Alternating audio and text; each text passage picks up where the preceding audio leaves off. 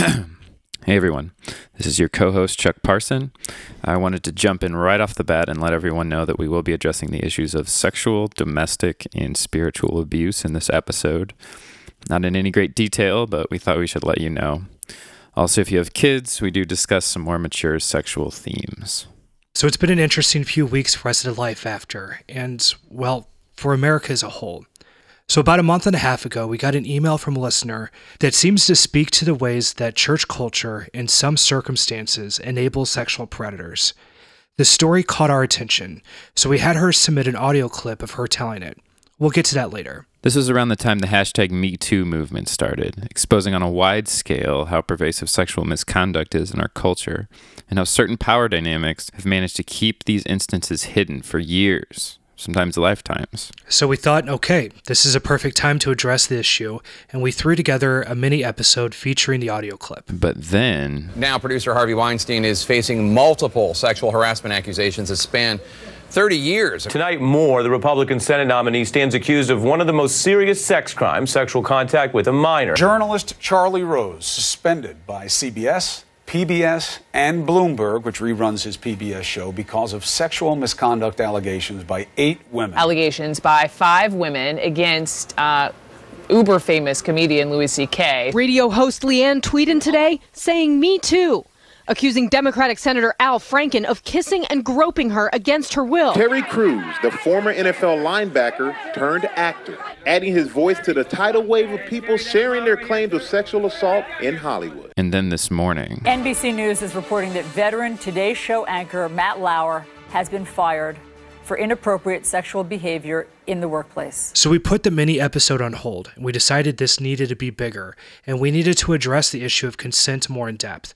So we decided to do a full episode on it. So one of the more painful parts of my role as co-host of the show is keeping up with what the leaders in the evangelical world are saying. So I follow a lot of feeds that I fundamentally disagree with, and I came across an article by Rosaria Champagne Butterfield that was published by John Piper's ministry, Desiring God. If you don't know who Rosaria Champagne Butterfield is, she's kind of a champion of the Pray Away the Gay movement. She claims to have been a full-fledged, devoted lesbian, very active in the lesbian community before she was convicted by the Holy Spirit, abandoned her immoral ways, and became straight, eventually marrying a man. Now she's like a really underqualified LGBT culture translator for evangelicals, and they sort of view her as evidence that gay people can turn straight. The article is titled, "Don't Leave Your Husband for Her." It's written in the form of a letter addressed to a friend of hers who had confided in her, saying that she was gay and that she was thinking about leaving her husband to be with a woman. Rosaria responds with a series of flawed analogies about why she should stay with her husband because God willed them to be together, and, quote, homosexual lust is sin.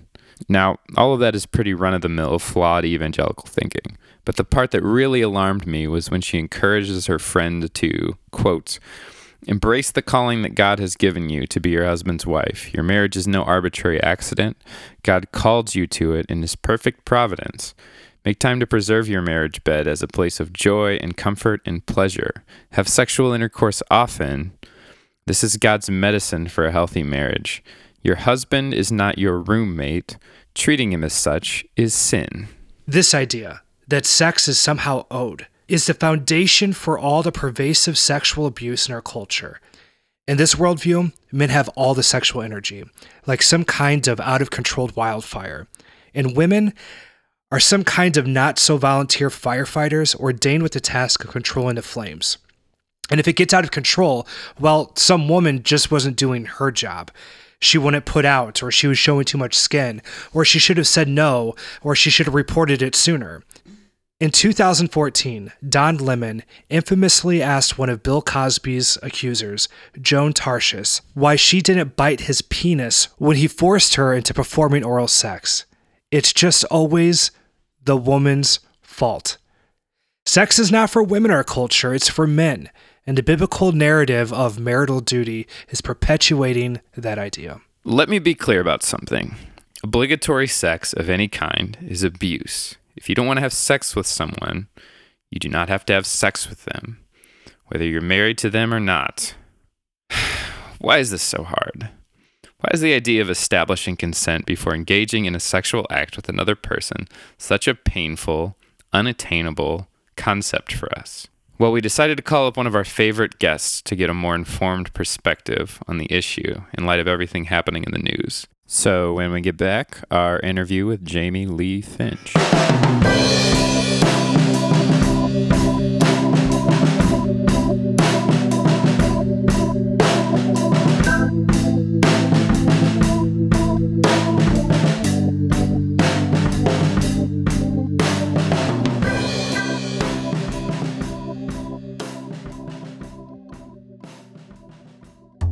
Hey, Chuck, remember tithing? You mean that thing in the Old Testament where they were supposed to give 10% of their money to the Levites that the modern church used to replace what Jesus taught about Christians giving all their possessions to the poor? Yeah, that. Well, I think I figured out a way to make it cheaper and easier. How's that? Patreon. It's an online crowdfunding tool where people can support the art they like by automatically donating monthly amounts of money. Do we have one for the Life After? We do. You can go to patreon.com/thelifeafter, or there's a link from our website, thelifeafter.org, under the website menu. I'll chuck it out. I'm not saying that. You have to say chuck it out. So we have a very special, one of our favorite guests, whose Skype profile picture is on fleek, by the way. Just looking dandy. Jamie Lee Finch. Thank you. How you doing over there? Thank you. Hi, I'm doing well. Now that you've complimented my bangs in that photo, I'm doing extra well. Thank you so much. Totally. So a lot's been going on in the news lately, right? I have no idea what you're You don't know? Okay, about, well, I'm going to catch you up. Catch me up. Donald Trump is the president of the United States. So everything's just burning to the ground. But particularly, aside from the rapist in the White House, there are a lot of people in Hollywood, a lot of our rapists in other places too, apparently. Right. Yes. A lot of our previously some people's favorite public figures have been outed as predators. Predators. Yeah. Yeah, that's the best way to put it. So I felt like we had this topic had sort of been floating around the show a little bit before all of this happened, and then it blew up, and there's all of this really wonderful victim believing sort of happening, which is much needed for our culture. And a lot more people are coming out. We've got the Me Too hashtag that has, I think, empowered a lot of people to come forward about their stories about sexual assault. And I wanted to talk about consent, because I feel like that is sort of at the core of all of this. Is like our culture has a really feeble understanding of consent and what it means to have permission to do things, right? Sexually or otherwise. And that is, it results in these predatory situations. It results in abuse of power. It results in people that, say that they admit on tape that they've sexually assaulted women becoming the president, right? Because we don't understand consent. So I wanted to ask you about it because you're kind of our resident sexual ethics expert. Ooh. And hefty title. Love it. Put that on a business card. I'll add that to my business card alongside Sex Witch. Yeah, right. It's for those of you that don't follow like Jamie's fan page and stuff. She recently got business cards that are all black with is it gold text or white text? Yeah, let me just stop you right there. I didn't get them. I made them one by one, hand pressed every single one on a letterpress from the 1850s. Glorious. Oh my God. Yeah. And they read, how do they read? Jamie Lee Finch, Sex Witch on the front. There's a nice then on ring the back, to it. because remember, 1850s, no @ symbol. I couldn't put an email in there, so I just have jamieleefinch.com, which is my website. Okay. Which, if you go to it, at the top of it says all the things that I am, and inside of it, I definitely left Sex Witch. It's still there. Good. Excellent. Yeah. So anyway, Jamie Lee Finch, our resident sex witch. Hi. Hi. Yeah, So good. Jamie, how do you define consent? And then I want to kind of get into with some of the nuances and some of the things that I think people misunderstand about the concept, right? Yeah. Yeah. First of all, before even necessarily giving a straight up definition of what consent is, what I will say is that I think especially in our culture, because it seems to me, I mean, obviously this is where we live, this is where we are, this is the news we're paying attention to. So I'm not so naive to think that things like this aren't happening in other places in the world, obviously.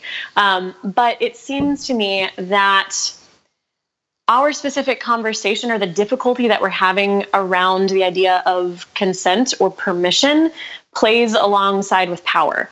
And so it's not even so much about what consent is, it's about what consent isn't and what space consent can't occupy. And what our kind of cultural, specifically here in the United States, and again, I'm going to be that person that always links in like fundamentalist Christian religion, purity culture. And the reason why I do that is not necessarily to be just a broken record about it, but because we still have things like abstinence-only education in schools. And the only reason we still have those is because of the integration of our religious ethics into our cultural ethics. So the thing is the reason why we don't know what consent is because we are obsessed with power, and also because we are not having the conversation in, in those opportunities to educate people about what sex is and about what sexuality is for. We are literally never talking about consent. So the only thing we're left to assume about consent is that it follows power. The only thing we're left to assume about permission is that it follows power. Because we also have that, because we are a capitalistic society, we assume that everything follows power. We assume all permission follows power. The one who is bigger, the one who is stronger, the one who outlasts, who outsurvives, that's the one who gets access. That's the one who gets what they want, who gets themselves in. Like, I mean, we have it on tape with our fucking president, where his whole thing is, when you are powerful, you can do what you want. They don't do anything. You can move on them the way you want to. They don't do anything. So the whole thing, I see it as a two-sided thing. It's a two-sided problem. But the fact that, first of all, yes, we are not talking about, because what I would love to see in sex education for individuals, for, in schools and in churches, maybe that's a wild dream, but what I would love to see, and I am a broken record about this very proudly, what I would love to see are the pillars of autonomy, respect, and consent held up. And consent being one of those. Consent being we're on a level playing field. You're recognizing your partner as on a level playing field as you, and you are upholding the ability to communicate in a healthy manner, in a very clear manner, about yourself, about pleasure, about what your intended relational dynamic is. I talk about this with my clients a lot, where I mean, for many reasons, I don't have any problem. I mean, I have a problem with the term promiscuous sex. What I don't have a problem with is the act of cordial sex, the act of like having sex with multiple people, when communication and consent, respect, and autonomy are involved. And those are the conversations we're not having inside of spaces where children and adolescents are being educated about sex and sexual contact. And so we're leaving it up to our kind of, I'm going to sound like an evangelical here for a second, but we're leaving it up to culture to define what that looks like. And you look at our culture and how we got here and how we function and how we've built ourselves, how we celebrate the way we've built ourselves as a nation. And we have built ourselves through a lens of power dynamics, where the better ones are at the top, they can exploit the ones at the bottom, and they can get away with it. Let me stop you there real quick, actually, if you don't mind. Sure. A lot of Christians will look at what's happening in the news. They'll look at sexual assault. They'll look at sexual assault on like college campuses and how it's rampant, right? And they'll say, well, this is because of Game of Thrones. This is because of hypersexualized culture. This is because pornography is so easily accessible. Is that accurate, do you think? No. What? That's not funny, Jamie. I'm trying to make a really good point here. I'm sorry. I just suddenly flashed back to what I said to Matt Walsh on Twitter yesterday. So I'm sorry. I'm really laughing at myself more than anything. Matt Walsh hasn't blocked you yet? I'm really working on it. It's a goal for 2018. That's definitely somebody we haven't shit on enough on this show. He said something about that too. His whole here's my his three steps. Yeah, I saw that shit.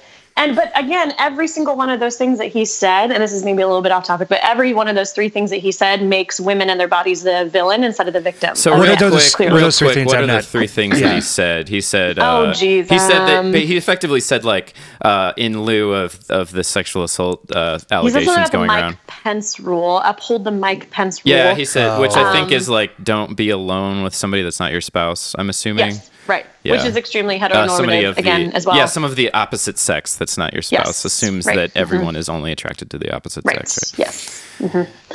There's another one. It was uphold chastity and uphold modesty. That was the one. Yeah. Right.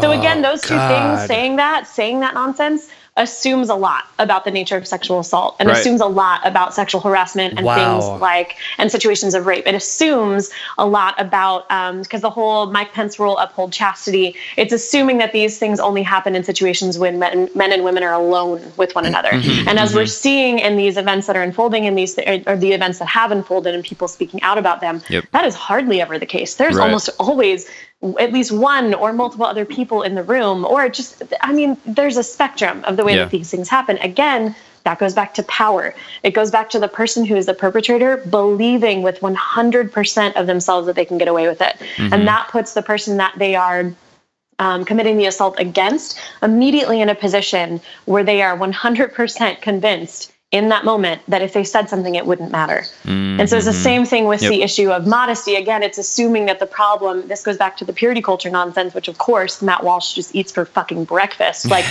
this goes back to the whole assumption that it's two very dangerous assumptions stacked on top of a third very dangerous assumption, that third main foundational dangerous assumption being that there are only men and women and only men and women are attracted to the opposite gender. That, you know, we all know that that's nonsense. But what's built on top of that is this idea that men, these two very dangerous assumptions are that men cannot control themselves. So don't leave them alone with women. This is just how men are. This is just what they do. They're insatiably hungry and women are not safe. And then it also upholds this equally as, so men are exploited in that. Men suffer at the hands of that idea. And the way women suffer at the hands of their own specific idea and upholding something like modesty is saying that your body is so dangerous that it is the reason why men cannot control themselves. So you better cover the fuck up. And also, if you don't cover up enough, or even if you do, you still have the body. Right. So all of this funnels into that same conversation about consent, because when we're talking about consent, we're talking about power. And something like Matt Walsh saying something like uphold modesty, it is again making this really uncomfortable power dynamic where men can't be trusted to be in the presence of women because they are more powerful than women. And so women have to do what they need to do to protect themselves.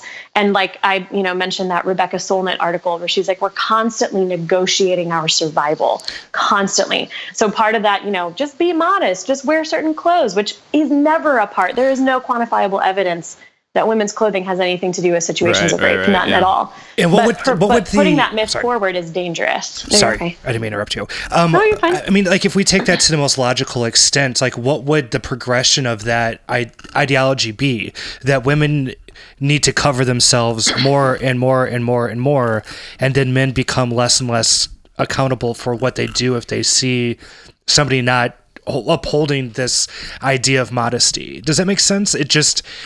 If we take it to the extent of like, okay, so we need to be more modest, or women need to be more modest, what else do you need to cover up before men are off the hook for what they do? And if we could finally say, okay, well, you've covered up everything and you still rape, so I guess we need to start blaming it on something else. What else can we put this on? Women?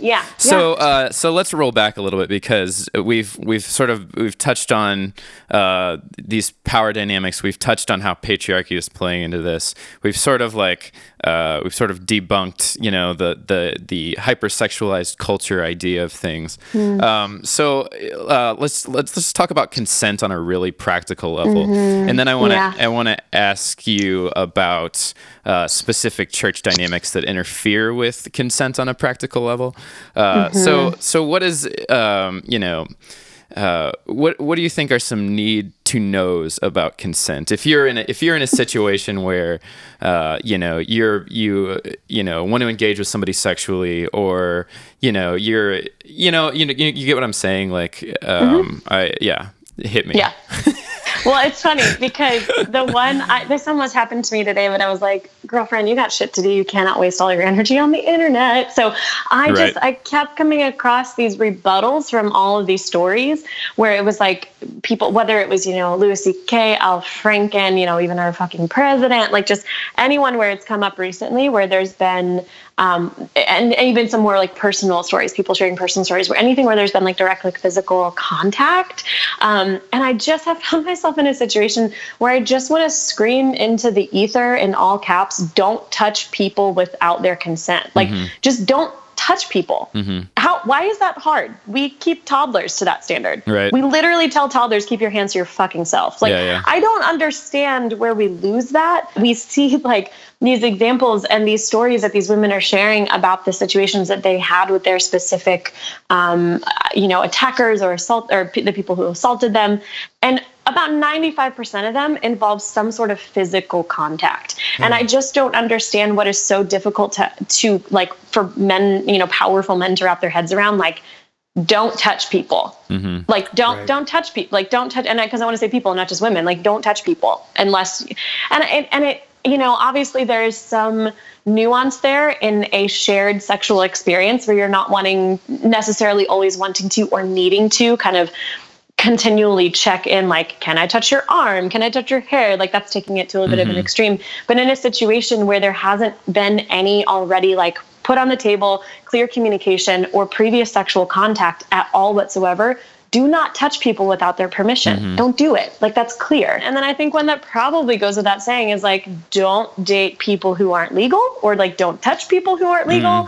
Don't kiss people who aren't legal. Don't like pursue people who aren't legal. Like, that should, again, be pretty obvious. But right. We've decided as a culture that consent is not something that a minor can give, right? To an adult anyway. And you want to know why we decided that? That's us peering behind the veil a little bit, as like from the, adults are in positions of power over adolescents. So again, we're kind of like looking into that a little more clearly. So I think like take that concept of power over and apply it to any given sexual situation. And that sort of that goes into that plays back into the Louis C.K. situation. One of the things that struck me about his sort of quote unquote apology, where he doesn't actually apologize, is that he got a lot of criticism because he sort of kept saying like, these were people that admired me, they looked up to me, blah blah blah.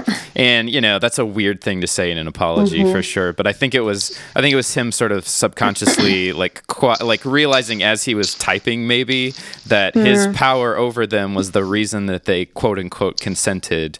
And consent in that situation was not necessarily consent because these women's careers were sort of dependent on his opinion on them, right? He's a very powerful person in Hollywood. They don't want to sacrifice everything that they've worked for. They had to work to get in front of Louis C.K. at all in the first place. And to take that opportunity and say like, oh no, I'm going to reject you and risk rejecting, risk losing everything that I've worked for. That's something that people don't understand. Or potentially risk my safety. That's the whole element of it too. And that's sort of, like that goes into, the whole Bill Cosby situation. Like he was one of the most powerful men in Hollywood at the time. And it was like, of course these women were going to do what he says. I mean, aside from the drugging, aside from the silencing and all of that stuff, of course they were going to do what he asked them to do in a lot of these situations because they didn't want to lose everything over this one incident. Like, if you notice, it's interesting. One of the things that I'm thinking about while you're saying all this is I'm kind of always in my own head playing devil's advocate because I'm like always ready to like argue with someone on the internet. So while you're saying all this, like, well, of course these women were going to consent. I'm just thinking about like, like Church Lady Beverly being like, wow, they could have said no. And then Bev. And then I'm thinking about, well, the rebuttal to the rebuttal is, why are we putting the onus on the women to say no to the inappropriate behavior of these men? Again, we're making it all about these women and their behavior. Well, they could have said no. They should have said no. He should have kept it in his pants. Like, we need to be having that conversation. Who are we holding to the higher standard here? Right. We should be holding the people with more power to the higher standard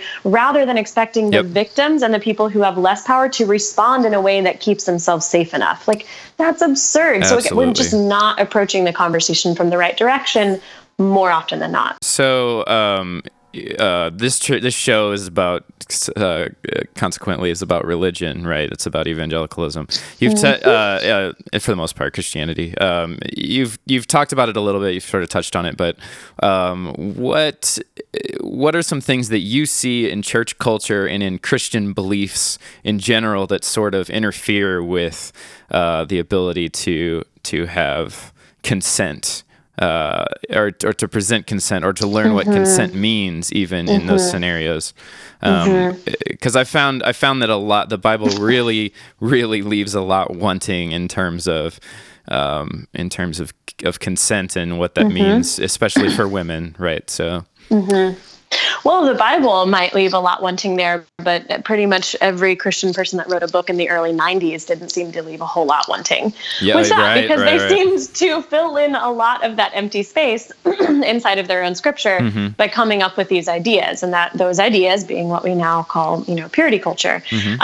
Purity culture is rape culture. It just is. And the reason for that, again, is because it plays into these unhealthy power balances, these power dynamics. And part of the way that it does that is, again, and I'm literally just looking at this unfortunate stack of these books that I have in my room because of having to read all of those for research. But you even the way they're marketed, like this book is for men, and we look at the cover of it and it's all about strength and all about power and all of this dude's like silhouette of a male climbing a mountain, and it's his battle. And then we look at, this book about this woman, and there's like a little picture of a flower. There's a pearl necklace. With missing petals missing petals. No, that flower had all of its petals. Remember, because it was for good, holy Christian girls. Right. Yeah, it hadn't been. It was an unadulterated. Of course. And so I even have a book right here, The Good Girl's Guide to Great Sex. Good girl, be a good girl. But then this book for boys, it's wild at heart. You're wild. You're untamable. Every young man's battle. It's just, again, this language, listen to that brilliant language. He's wild. It's his battle. And she's a good girl. She's calm. She's subdued. She's passive versus submissive. active, it's passive versus active. Absolutely. So purity culture, it holds up these, again, stacked on top of that really unhealthy foundation that assumes it's only men and women and assumes that only men and women want the opposite. So it's functioning on erasure, first of all. And second of all, it's functioning on these rape culture power dynamics and the language that it uses to tell men who they are and to tell women who they are, and therefore telling boys who they are and telling girls who they are. So boys are socialized to be powerful and girls are socialized to be passive. So in order for a girl to be a good girl, and then, the hopeful end of that is to find a good husband and to be a good mother and to be a good wife and all of that, you have to become as passive and potentially as small and potentially as weak as you possibly can, because otherwise you're not going to find a husband, because powerful women aren't appealing, because that shifts that balance off. So any situation or circumstance where you could use your voice and say no, well, that's not what good women do. Good women say yes. Good women serve the Lord.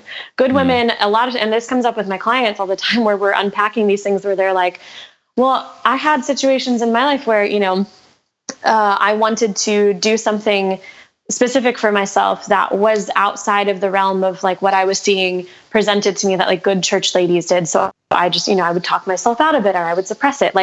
This whole idea, this one came up recently with a client, and I had this too growing up, where it was this idea that your obedience is more important than anything. So God might force you to marry someone you don't actually love or you're not that interested in, but being obedient is the most important thing. Now, they don't really talk to boys that way. They tell boys, that anything is they can be the heads. They are the heads of the family, and of they're in charge of I forget a lot of the specific language in scripture, but they're in charge of their wives and they protect their wives, and so then in all of these books, also ironically enough, these books and this these beliefs about purity and all that, you don't really ever see them addressing women's experience and girls' experience with self-pleasure, but half of these books are about boys masturbating. Yeah, so again, it's this acknowledgement that boys are sexual, girls are not. So how does that play into rape culture? I mean, pretty obviously, boys are under the impression that they have to force themselves upon women.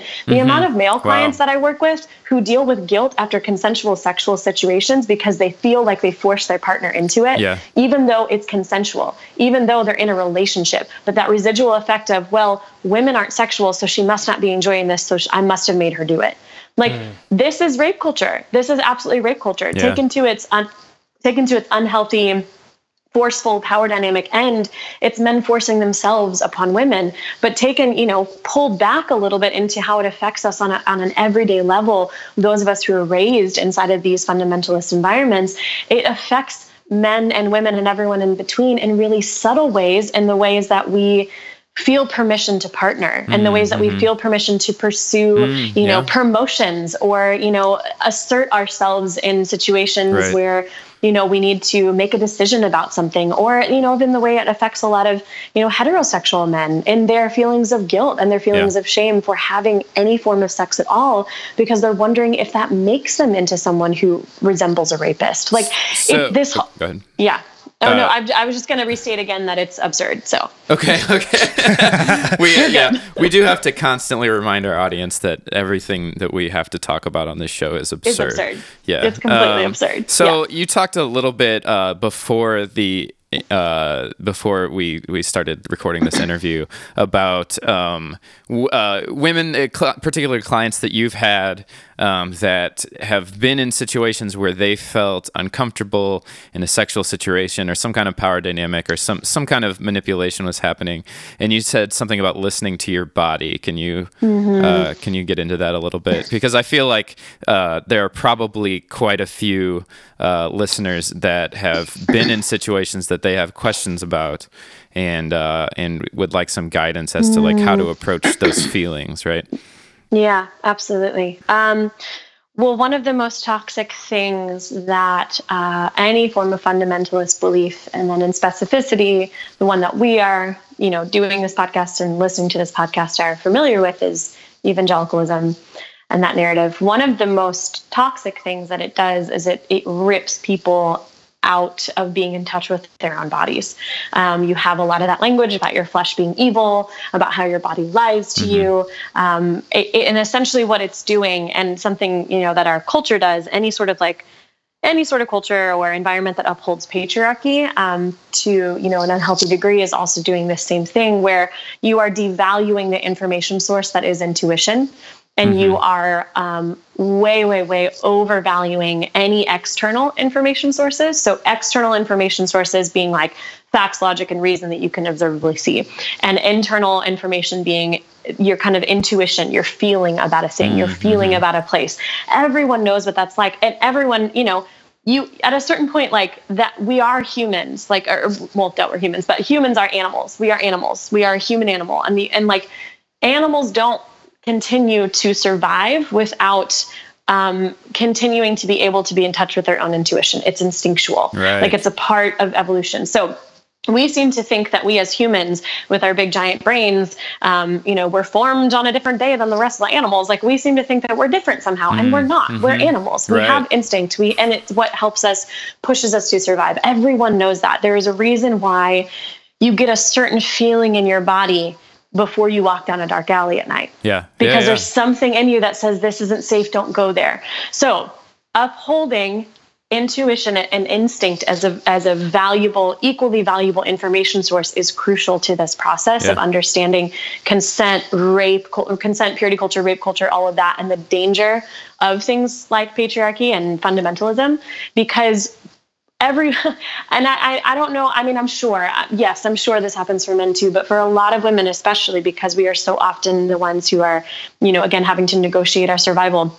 I see this as a major part of necessary recovery work for people coming out of the situations like the ones that we came from, and the ones that we're all speaking back into, the ones that tell you, like, you can't trust yourself, you can't trust your body. It's a big part of understanding how to navigate these types of power dynamics, is people giving themselves permission to say, okay, that person doesn't necessarily need to be outwardly obviously ill-intentioned towards me for them to not be healthy for me. I have a feeling about this person. This person makes me feel unsafe, and that's enough. And like, no is a full sentence, and that's enough. And I'm starting to realize, like, how much of like predatory behavior is designed in such a way to get rid of those instincts. I mean, if there's alcohol involved, or date, rape, drug, or using these different things of like, oh, you can trust me as a person, why don't you come over? You know what I mean? Like, things like that. Those were all designed very specifically to detach you from your ability to listen to your body. Yes, 100% true. Yep, that's really perceptive.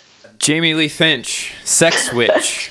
Sex Witch, that's me. Thank you so much for taking time to be on our show, Jamie. You're super so busy. Thank you for carving that out for us. Tell us real quickly about the work that you do and how to get a hold of you if you are interested in. I just revamped my website. It's pretty exciting.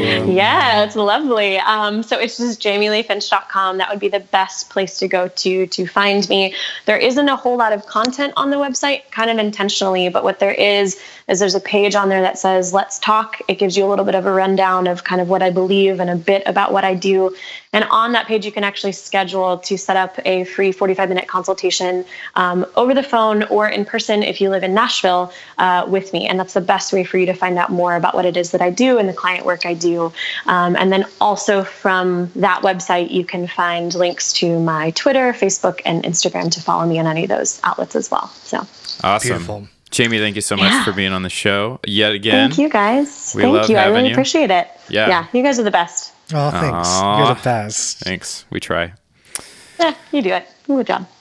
All right. Thanks, Jamie. And when we get back, a story from one of our listeners. What happens when abusive behavior seems to be built into your church culture?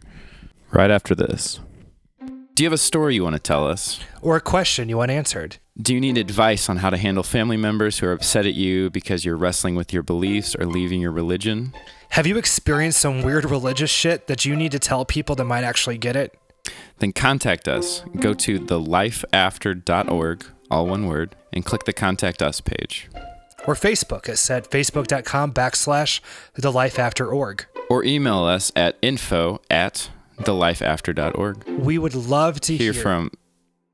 Let's do it together. Okay. 1, 2, 3. We'd love to hear from you. Or when you email us, send us a voice recording. We really like that too. So we wanted to wrap up this episode with a story that one of our listeners, Kyla, sent in. Hi, my name is Kyla Bauer. So Brady and I sometimes run into these semantic tangles. What I mean by that is that there's a lot of language that the church uses one way and the secular world or the scientific world or the psychology world uses another way. This is actually a really common problem we run into. We use language and then we have to step back and carefully define what we mean by that language so that the message doesn't get convoluted. Words like conviction and guilt, for example, or the word forgiveness, that one holds a lot of weight. To people that grew up in or spent a lot of time in church, they imply one thing. To someone who has never been immersed in church culture, they mean something fairly different. Some of the biggest areas of dispute between the secular world and the Christian world is over the words counseling, and somewhat related, the word abuse. Some people would say they receive counseling from their pastor, and the results of said quote-unquote counseling are generally a mixed bag. We firmly disagree with the use of the words counseling in certain religious settings, particularly if the person giving the counseling is not legally certified to do so. This is for a number of important reasons, but we'll get to that. So today's episode is about consent, and we think that Kyla's story is important because the words consent and abuse are sort of opposite sides of the same coin. You can't understand one without understanding the other. When we hear the word abuse, I think we automatically think of something blunt and obvious, like a man beating his wife or children. But we as a culture actually have a lot to learn about what constitutes abuse and what doesn't, to the point where people are often victims of abuse without even realizing it. Kyla's story tackles several different forms of abuse that we have found to be pervasive and often enabled in church settings, and we thought that she was able to define and illustrate these issues quite clearly and succinctly. As the story unfolds, you'll be able to see scenarios where consent is overlooked and abuse quickly takes over in its absence. But we'll let her do the talking. I'm a mostly fully recovered former puritanical Christian. I've avoided talking about my childhood for a very long time because it's like that standard heavy Lifetime movie that nobody wants to really watch unless they just want to have a good cry into a bucket of ice cream. So I know my story is common because of what I see in pop culture for middle-aged women, but there's so much misunderstanding around it that I have to say something. So my life after Lifetime story is about domestic abuse and religion because the two were so heavily intertwined that I cannot separate them for you. When most people hear about domestic abuse, they hear it from the victim, when the victim is in this god-awful situation of having to convince everyone that what happened to them was horrible and wrong. So the public hears about the most extreme cases, and it's a very black and white story, because if it's not, the victim never gets justice. So what I hope that people start to understand are more of the nuances around domestic abuse, because abusers can still be good people, but their actions are inhumane and they need to be held accountable in order to change. And victims don't have to be angels to deserve understanding and protection. In my domestic abuse experience, I was the kid in the household who was just watching everything, which is very different than being the spouse in the household who is the target of abuse. As a kid, I could actually empathize with both of my parents. I understood why each of them did what they did. And while it was my dad who was fully responsible for the abuse, the story is so much more complicated than that. And so when I look back on my childhood, it makes sense to me why I became a devout kid at such a young age. My own religious journey started like this. By the time I hit my teen years, my parents were already divorced. And while my brother and sister seemed to forget all memory of what it was like to live in our house when my parents were married, I remembered absolutely every detail. When you're a kid in a domestic abuse household, you learn some hard lessons, such as authority is not something you can trust. Authority figures can be really dangerous. Your house is an unsafe place. And family holidays like Christmas are scary when you are with your entire extended family, where each family unit is coping with abuse in some weird way without ever talking about it. That was the thing that struck me most as a kid, and still to this day bothers me the most, is that I was watching real life scary things inside my house on a weekly basis. But there was not a single adult who would ever talk with me about it until I went to therapy at the age of 29. And so as a kid, I became obsessed with murder mysteries and horror stories because it was the only place where scary things happened that I could relate to. And one of the best books to talk about scary things, like an angry father who killed people that disappointed him, complicated family relationships, betrayal and power grab, spirits that possess your soul in the middle of the night. These are the only kinds of stories adults were willing to tell me about as a young kid because they are found in the Bible. When I became a teen and became more conscious about myself, I really wanted to learn about religion for religion's sake. I wanted to understand why God thought these stories in the Bible were the most important to share with us. What are we supposed to learn from them? And can this knowledge change our lives? And since the church talked about the Bible, I thought that was where I could find some kind of understanding about what was happening in my life. It might help in this story to let you know that I'm a pretty stoic, Midwestern, Lutheran personality, if you could stereotype me quickly. As a scared teen, I was even more stoic and serious and small and shy than I am now. So taking that into consideration, throw me into the mix of a megachurch whose youth pastor is a born-again motorcycle enthusiast. I mean, my youth pastor must have had a crazy lifestyle in the 70s because his main mission was to help us teens avoid his incredibly erotic bike life of sex and drugs and devote our lives to Jesus. To be fair, he had a best friend who died from that lifestyle, so I can understand why he was so passionate about it. But about once a month, he would have us pray really intensely at the end of our youth church on Sunday nights and would ask people to come forward who were struggling with their sins and redevote their lives to God. So to help you understand, I mean, I was the kid in high school who would bring the Bible to school. I would be the one standing at the flagpole in prayer. I would pray at lunchtimes. I read the Bible every single night all throughout high school. I paid with my own money to go to a church camp for 2 weeks every summer. Despite all of that, when this youth pastor would have us pray really intensely at the end of our youth church on Sunday nights, he would ask people to come forward who were struggling with their sins and redevote their lives to God. I was already a very devoted Christian, especially for my age. So as a non-drinking, non-sex-making, straight-A teen struggling to understand the chaos at home, I would walk up there, sometimes by myself, sometimes next to the kid in a Slipknot t-shirt, and kneel down to pray with my pastor in front of 100 teens and redevote my already pretty devoted life to Christ. I did it a handful of times every year throughout high school, but nothing ever changed, and no one seemed concerned with the types of things that were going on at my house. Angry fathers and religion just seemed to go hand in hand. What I want to emphasize is that the day I chose to become an atheist, I was finally in a safe place off to college, and it was really the day I chose to stop being afraid. I was a kid who had extremely awful nightmares. I struggled with insomnia at a pretty young age. I was terrified of the dark, even through my freshman year of college. Luckily, I had a roommate who liked to stay up late, so I could hide that.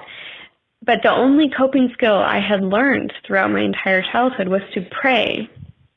God was the only one who could intervene and make something change, not something like a therapist or a doctor. But I started to feel like the intense self-regulation, the emptying of myself to put in more of God, oppressing my doubts, oppressing my critical thinking. These things that I was being taught made me a good Christian. First of all, they didn't change anything at my house. And second of all, these are the same things that make a person ripe for abuse. And so I actually did what Jesus taught me to do. I took a stand to put trust in myself, to have control over my own thoughts and body, and fully love and embrace myself in the way that a doting, proud parent would. Which is funny because I find myself often feeling this way, that I'm living out important lessons of Jesus more so on my own accord than I ever could in most churches. So let's stop here for a moment. A common Christian response to post-Christians' criticism of their religion is that the problems that we describe are not actually problems with the teaching of the religion itself, but rather problems with church culture. So, in other words, the system itself is perfect and infallible, but people get in the way and mess it up. But for Kyla, being a good Christian was actually setting her and her family up to be abuse victims. And we'll find out later that she wasn't the only one in her life who would fall into the same conundrum. Now, does the Bible say anywhere that one should quietly submit in domestic abuse situations? Technically, no, but it's also weirdly quiet about it.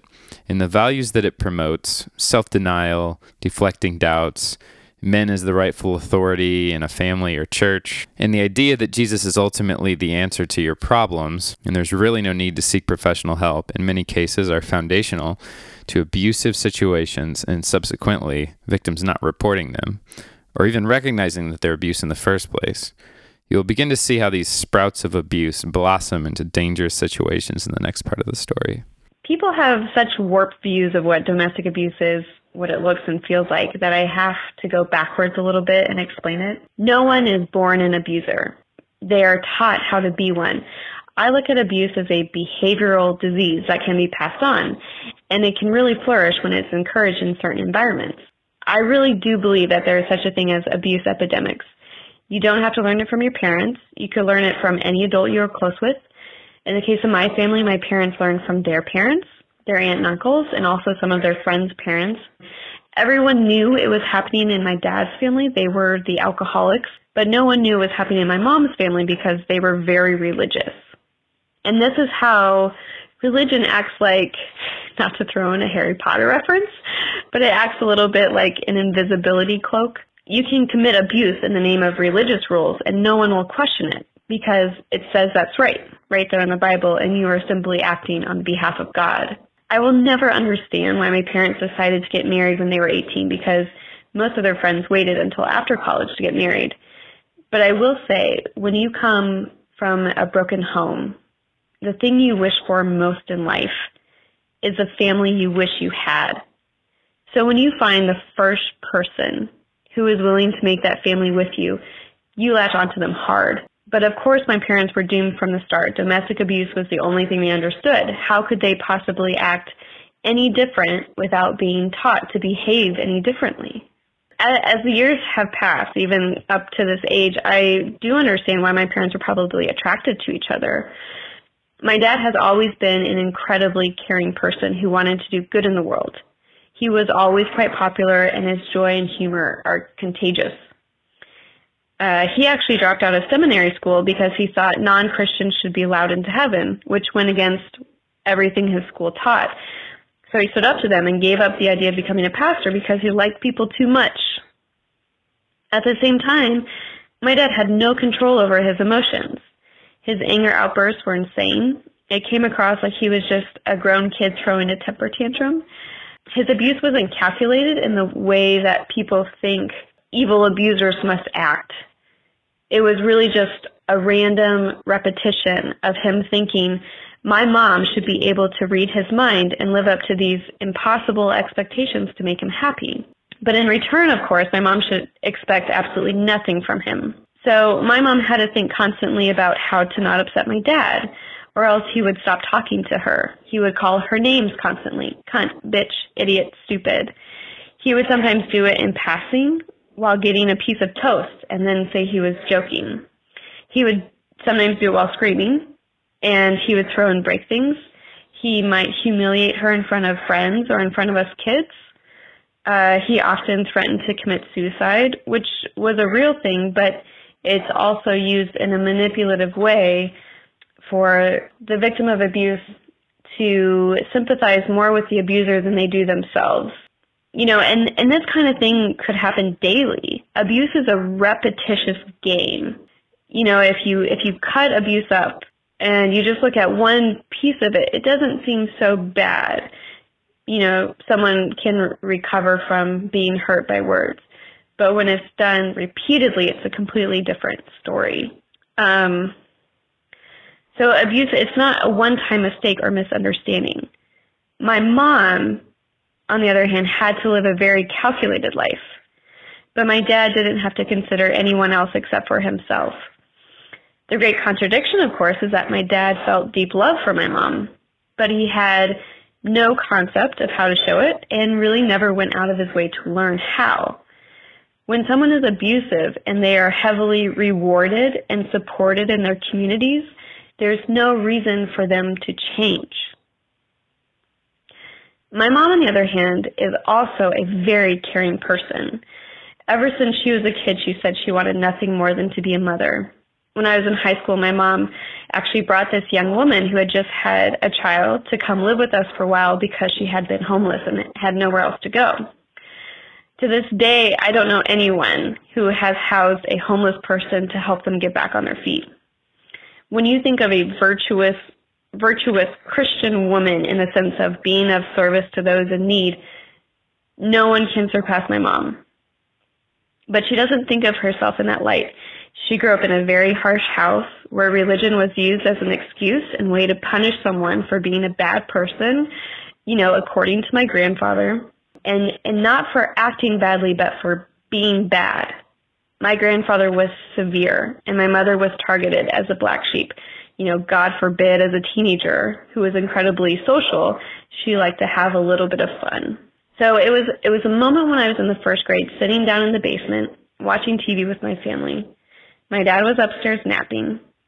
And if you've ever been in a room with kids watching TV shows, you know it's like the TV is sucking their brains from their heads and they look like zombies. But my dad ends up throwing open the door, stomping down the stairs, yelling that we're being loud and we're doing it on purpose, we're being mean and ungrateful for all of his hard work. My mom shouts back that we're not doing any of that. But my mom isn't allowed to win a fight, so my dad picks up a plastic toy ball off the floor and holds it. My mom tells him not to do it, so he chucks it at her face. This was the turning point. My mom starts to think about divorce at this point, and she asks her mom, my grandmother, what to do about it. My grandmother tells my mom, marriage is a sacred vow to God. How could she possibly afford to raise us on her own? How would my brother grow up without his father there? You know, so my mom finds out that her parents don't support it. And without her parents supporting it, my mom doesn't have much choice to financially separate herself from my dad. And she also feels convicted to stay with him as a good Christian wife who should give second chances and be forgiving. So it turned out that my family's small Lutheran church at this time was getting a new pastor. The old one was retiring, and the new one coming in happened to offer spiritual counseling specifically to help women, and that is exactly how they advertised it at the church. My mom felt really grateful and thought this was a blessing and a perfect opportunity to find help for her marriage. So she did. She started it immediately. But over time in her counseling sessions with the new pastor, this pastor told my mom she wasn't really a Christian. He said her values were wrong and always had been. And he found lots of ways to encourage her to distrust herself. And then he had sex with her. He continued to force her into sex in their therapy sessions over a period of 3 months. When my mom finally said, "There's no way this can be right. This has to stop now." So just so you know, spiritual counseling is not regulated the way that therapy or doctor-patient relationships are regulated by law. If you go to a therapist today with a licensed professional, at your very first session, you'll notice that you have to sign all these papers and talk to the therapist, and they explicitly say that it is illegal for them to have sex with you because it is considered abuse. If your therapist has sex with you, they lose their license and career. So even though Christians will seek therapy from their pastors under this guise of spiritual counseling, there are no laws to protect them against an abusive pastor or a sexual predator. The pastor my mom saw was a sexual predator. He openly advertised his counseling to women, and he ended up sexually abusing 32 other women in the congregation. These are women who had sought help within a 2-year time period in a rather small Lutheran church. But before these 32 women came forward, my mom was being stalked by this pastor. After she had ended seeing him, he would drive by the house and call her and leave messages. My mom got so scared that she actually ended up telling my dad. And knowing that my dad would erupt, of course my dad went to the church and he confronted this pastor and exploded. And because of this incident, everyone in the church found out about it. What happened was the sexual abuse got labeled as an affair. An affair is something you can apologize for. It was a mistake. Both people are equally responsible. That is an incredibly destructive way to talk about someone who has been sexually abused. That's why we call it victim blaming. Okay, let's sort through this real quick. Kyla's dad is yelling, using abusive language and throwing things out of anger, but he's the head of the household. Maybe he's just a hothead, but he's doing his job as a leader. This pastor is luring women into a system of serial sexual abuse, knowing that the Christian taboos surrounding sex, particularly extramarital sex, is going to successfully protect him from being called out. And even if he is called out, he'll just have to put on a show, repent, probably lose his job, but there won't be any legal consequences. Now, I don't want to overgeneralize here. There are plenty of churches and Christian subcultures where none of this behavior would be acceptable. But in my opinion, that all depends on what part of the Bible you choose to emphasize. There are plenty of patriarchal, victim-blaming, abuse-denying, violence-encouraging parts of the Bible you could use to justify this kind of thing. Now, of course, there's plenty of passages you can use to condemn this behavior as well, but it's just too easy to fall on the wrong side of the fence on such a serious issue. Now, let's look at this from the perspective of consent. Initially, Kyla's mom felt guilty for what the church called an affair. In her mind, she had consented to the sex she was having with the pastor, and she felt guilty about following through with it. But the reality is that consent just isn't always consent when there are power dynamics involved. The pastor was a leader in her community. She was supposed to look up to him, and she was supposed to be able to trust his judgment. Again, this is the problem Louis C.K. addresses in his statement about the sexual misconduct allegations against him. He claims to have gotten his victim's consent at the time, but he realizes now that the consent that he thought he had was under duress because of the influence he had over his victims' careers. So consent wasn't really consent. But back to Kyla's mom. The pastor was exploiting a psychological weakness that stemmed from his victim's emotional vulnerability with him. In other words, he knew he could get them to voluntarily have sex with him because they were emotionally disarmed in his presence. But it was just that, an exploitation, a manipulation. It wasn't a free choice. So there may be the illusion of consent, but there was not consent, and I think this is an important lesson for anyone in a position of power to learn. So after this gossip story erupted in the church, which my mom's majority of her life revolved around, all of her friends were there. She was used to going there on a regular basis. My dad ended up getting a job transfer, and my family, we moved to a new place. Both of my parents started going to marriage counseling. They still saw a pastor, but this time it was a pastor who was a licensed therapist who was trained in mental health and regulated under the same laws as all therapists. And he did the right thing a therapist is supposed to do when they see signs of abuse. He split up the therapy sessions for my mom and dad.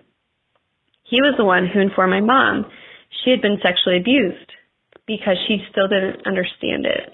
The crazy thing about all of this is that this pastor, the reason why he became a therapist was because he said sexual abuse was so rampant among pastors and spiritual leaders at church that he wanted to find a way to stop it. So when we read about and watch movies about sexual abuse happening in Catholic churches, the same thing could actually be going on as well through the entire Christian community. It was this year that my mom finally divorced my dad, and it was a really exciting thing. It wasn't an exciting thing at the time, but I noticed a dramatic change in our life after my parents split up. The thing you have to be careful about is after a parent has been the victim of abuse, that parent often loses their boundaries. They lose all sense of knowing how to protect themselves. And when they don't know how to protect themselves, they don't know how to teach their children those important boundaries and how to protect their children.